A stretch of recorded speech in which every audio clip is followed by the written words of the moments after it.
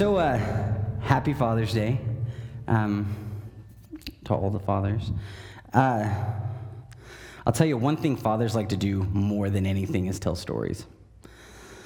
And I like to tell stories. I've liked to tell stories since I was little. So I'm going to tell you a lot of stories today, but I promise they have something to do with the sermon. So I know, right? David's like, oh, we're going to start already. So my first real job out the house, where I wasn't mowing lawns or working for my dad. I try and fancy this up. I was at Kearney, basically. I worked at an amusement park. I was a ride operator. And one of the rides I was on most of the time was a ride called the Spider. Some people call it an octopus. It actually has 6 arms. So Oklahoma biology class, 6 arms, not 8. But it's called the Spider. And it goes up and down, goes round and round.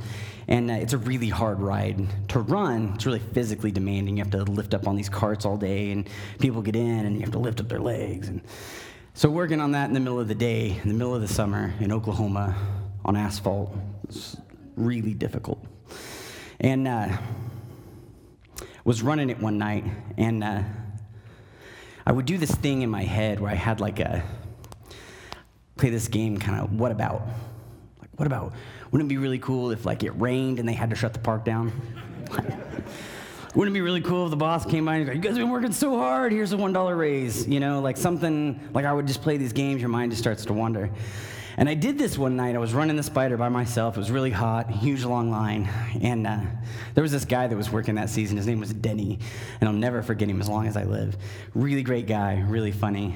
And occasionally when we were busy, they would send a loader over to work with you on the Spider. And it was really cool because you had somebody to talk to and kind of hang out. And I started playing my game. Wouldn't that be cool? What if Denny came to work tonight and they put him as my loader? That'd be really great. I'd have a loader and I get to talk to Denny all night. So I'm sitting there, and a few minutes later, I'm like, it'd be really cool if Denny came by and he brought me something to drink. That would be real. I'm really thirsty right now. And I kid you not, 5 minutes later, I look up, and coming down the midway is Denny. And I was like, okay, there's a coincidence. He was talking to one of the supervisors, and he disappeared. They had him do other jobs and stuff. And I was like, that's not. But sure enough, another 10 minutes later, here comes Denny, walking towards me with 2 big, tall drinks in his hand. Everything in the world that I wanted or needed was satisfied at that point in time. My 16-year-old self was a very, very happy person. I think sometimes the things that we need or think we need, they're real simple starting out in life, but they get more complicated as we go on. My worries at 16 seemed great, but they, compared to life, were few, and they weren't that important.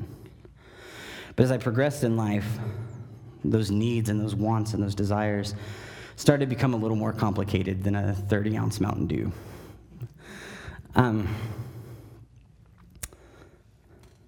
Most of our disappointments, the needs and the wants that we don't have anymore, most of those disappointments come from people. Let's just be honest. People are disappointing. Who here has ever been disappointed by anyone? You can go ahead and raise your hand. I know some of you guys are friends with me. That's pretty disappointing. So, see, it's a joke. No. So we've been disappointed by people before. You don't have to raise your hand on this. Please don't. Actually, as a matter of fact, don't answer this one. But think to yourself: have you ever been disappointed by someone who was close to you? That hurts worse. I can say without a doubt. It's because, it's the simple fact that we let our guard down, right? We let our defenses go, and we let people in, let them get close.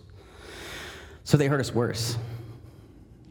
When the people that are closest to us hurt us, it hurts worse than anything else. People are really disappointing. In 1995, a man named Dave Pelzer released a book. It was entitled A Child Called It, and I read through the whole thing.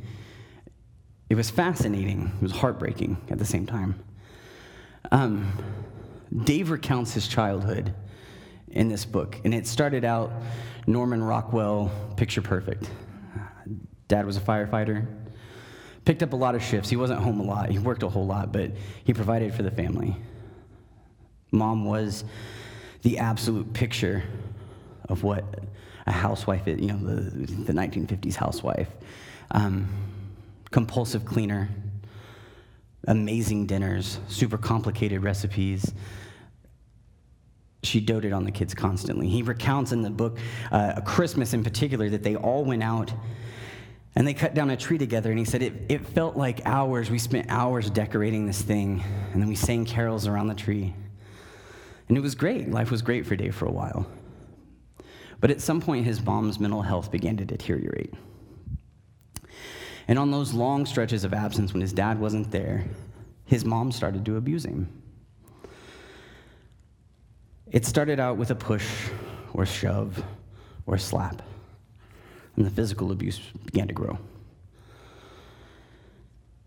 Then she started doing things to make sure that he was ostracized from his friends at school. There was a time period where she wouldn't allow him to wear anything else but the same set of clothes to school for about 2 weeks.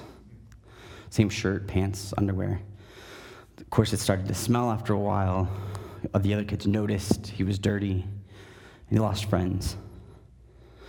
And at one point, she actually started to starve him, withhold food. Dave recounts this as kind of a mixed blessing. No one wants to starve to death, but it was through this starvation that the counselors at his school and Child Protective Services actually noticed something was going on at home. To make it even worse, Dave had older brothers and sisters who endured none of the same abuse. The person who was supposed to be taking care of Dave let him down and disappointed him more than I think anyone in Dave's life could ever. The story has a happy ending, you should know. He writes another book about his travel into foster care and about his foster care experience. And then a third book, Man Named Dave is what it's called, where he recounts becoming a motivational speaker and a writer and using his experiences in life to tell people that there's hope. His faith in God actually led him to become a writer and to do these things. The story has a happy ending, but it doesn't change the fact that Dave was disappointed by those closest to him. We all know someone who's disappointed us to some degree or another. Maybe not the same degree as Dave. Some of us so. But all of us have been hurt. Why? It's because we're all disappointing. I say that kind of in jest, but Romans 3:23, actually, Dan read it earlier, for all have sinned and fall short of the glory of God. We're all imperfect. That's why we disappoint each other. And I think that's the scariest thing about disappointment and about facing stories like Dave's, is that as humans, we're all capable of being a disappointment to some degree to someone else around us. We always think of it as a problem with other people, but we're sinners too. We have imperfections. And I would go out on a limb and say that all of us at some point in time have disappointed someone. I have good news for you today, though. God doesn't disappoint at all. He never disappoints us. You heard this sermon, I'm sure, before, usually around Father's Day, Mother's Day. God is all things to all people, In our culture, it's not a new thing. It's a thing that's been with humankind, but in our culture, it's a thing where people don't always have great parents, or they don't always have both parents, and so it's around these holidays that we hear this sermon about God being everything that we need in our life. Even when we're disappointed, God's there. Even when people let us down. And these sermons aren't wrong. I want to point that out. I'm not downplaying these sermons. But I think sometimes we forget how many roles God fulfills. Some of you have seen these posters. They were real popular when I was growing up. It's a list of the names of either Jesus or God that you find in the Bible. And normally it has, in big print, it has the name. So this one says Advocate, Lamb of God, the Resurrection and the Life, Shepherd and Bishop of Souls. And underneath it, it has the corresponding scripture. So we've all seen that. And I think if you really take that into account, it really illustrates to us how many roles God fulfills. Exodus 3:13 through 14 says, Moses said to God, suppose I go to the Israelites and say to them, the God of your fathers has sent me to you. And they ask me, what is his name? Then what shall I tell them? God said to Moses, I am who I am. This is what you are to say to the Israelites, I am has sent me to you. This is actually one of the first times in the Bible that God names himself. I am. I am who I am. And it's important because people or the pantheon of prehistoric gods or even historic gods would name themselves in conjunction with something else. I'm the god of thunder and lightning and war. I'm James of this town, or James, the son of this, and we would always name ourselves in conjunction with where we come from, who we are, what we represent. Even the gods of the time would do that. And so it was really important for God to say to Moses, I am. No further introduction needed. I'm the one true God. I'm the only one that exists. I am. So this is the first time, the first role that we see God fulfill. I am. And we see 100 different names throughout the Bible. The one true name of God, the way we verbalize that is Yahweh. It's actually, the technical term for that word, Yahweh, is tetragrammaton. Tetragrammaton, which sounds like a robot of some sort, but really just means a 4-letter word with the vowels taken out. That's how ancient Hebrew was written down. They took the vowels out. So all we're left with are the consonants. We don't know how that word is actually pronounced, but kind of colloquially, we all say Yahweh. It just means God. It's God's name. We take that name and we add vowels to it. So if you ever study the writing of the King James Version of the Bible, this is how we come up with the name Jehovah. So they use the tetragrammaton, and they take all the vowels from the words Adonai and Elohim, which mean God and Savior, or God and Lord, and they shove those vowels into Yahweh, and we get the name Jehovah, which is another name for God. We see names that we make up for God that aren't necessarily in the Bible. Orthodox Jews use a phrase, Hashem, which just means the name. If you're a fan of Matisyahu, the Hasidic rapper and reggae star, you've heard the phrase Hashem before. Just another name we have for God. But I think the really important names for God are the names we give to God when he fulfills a role in our life. And the way we see those written out a lot of times are a combination of the word Jehovah and usually another Hebrew word. For instance, Jehovah Nisi, the Lord is our banner, can be found in Exodus 17:8 through 15. Jehovah Jireh, the God who provides, or the God who sees to it. The story of the near sacrifice of Isaac is where we see that. Abraham brings Isaac to sacrifice him, except God provides a lamb. So he actually refers to that place as Jehovah Jireh. God provides. God sees to it that it's done. Genesis 22:14 is where you find that one. Jehovah Rapha, or Jehovah Rophi. Exodus 15:25 through 26. So this passage takes place. Moses is leading the Israelites past the Red Sea. And he says this, verse 25, Then Moses cried out to the Lord, and the Lord showed him a piece of wood. He threw it into the water, and the water became fit to drink. There the Lord issued a ruling and instruction for them and put them to the test. He said, If you listen carefully to the Lord your God, and do what is right in his eyes, if you pay attention to his commands and keep all his decrees, I will not bring on you any of the diseases I brought on the Egyptians. For I am the Lord who heals you. Jehovah Rophi. So what does this mean? God fulfills these roles. Well, God has so many names because he does so much stuff. You know, we've got that poster that has all those names on it. It's really easy to see that God fulfills these roles. We forget sometimes the roles that God fulfills. There's a big movement in the church now to recognize the feminine side of God.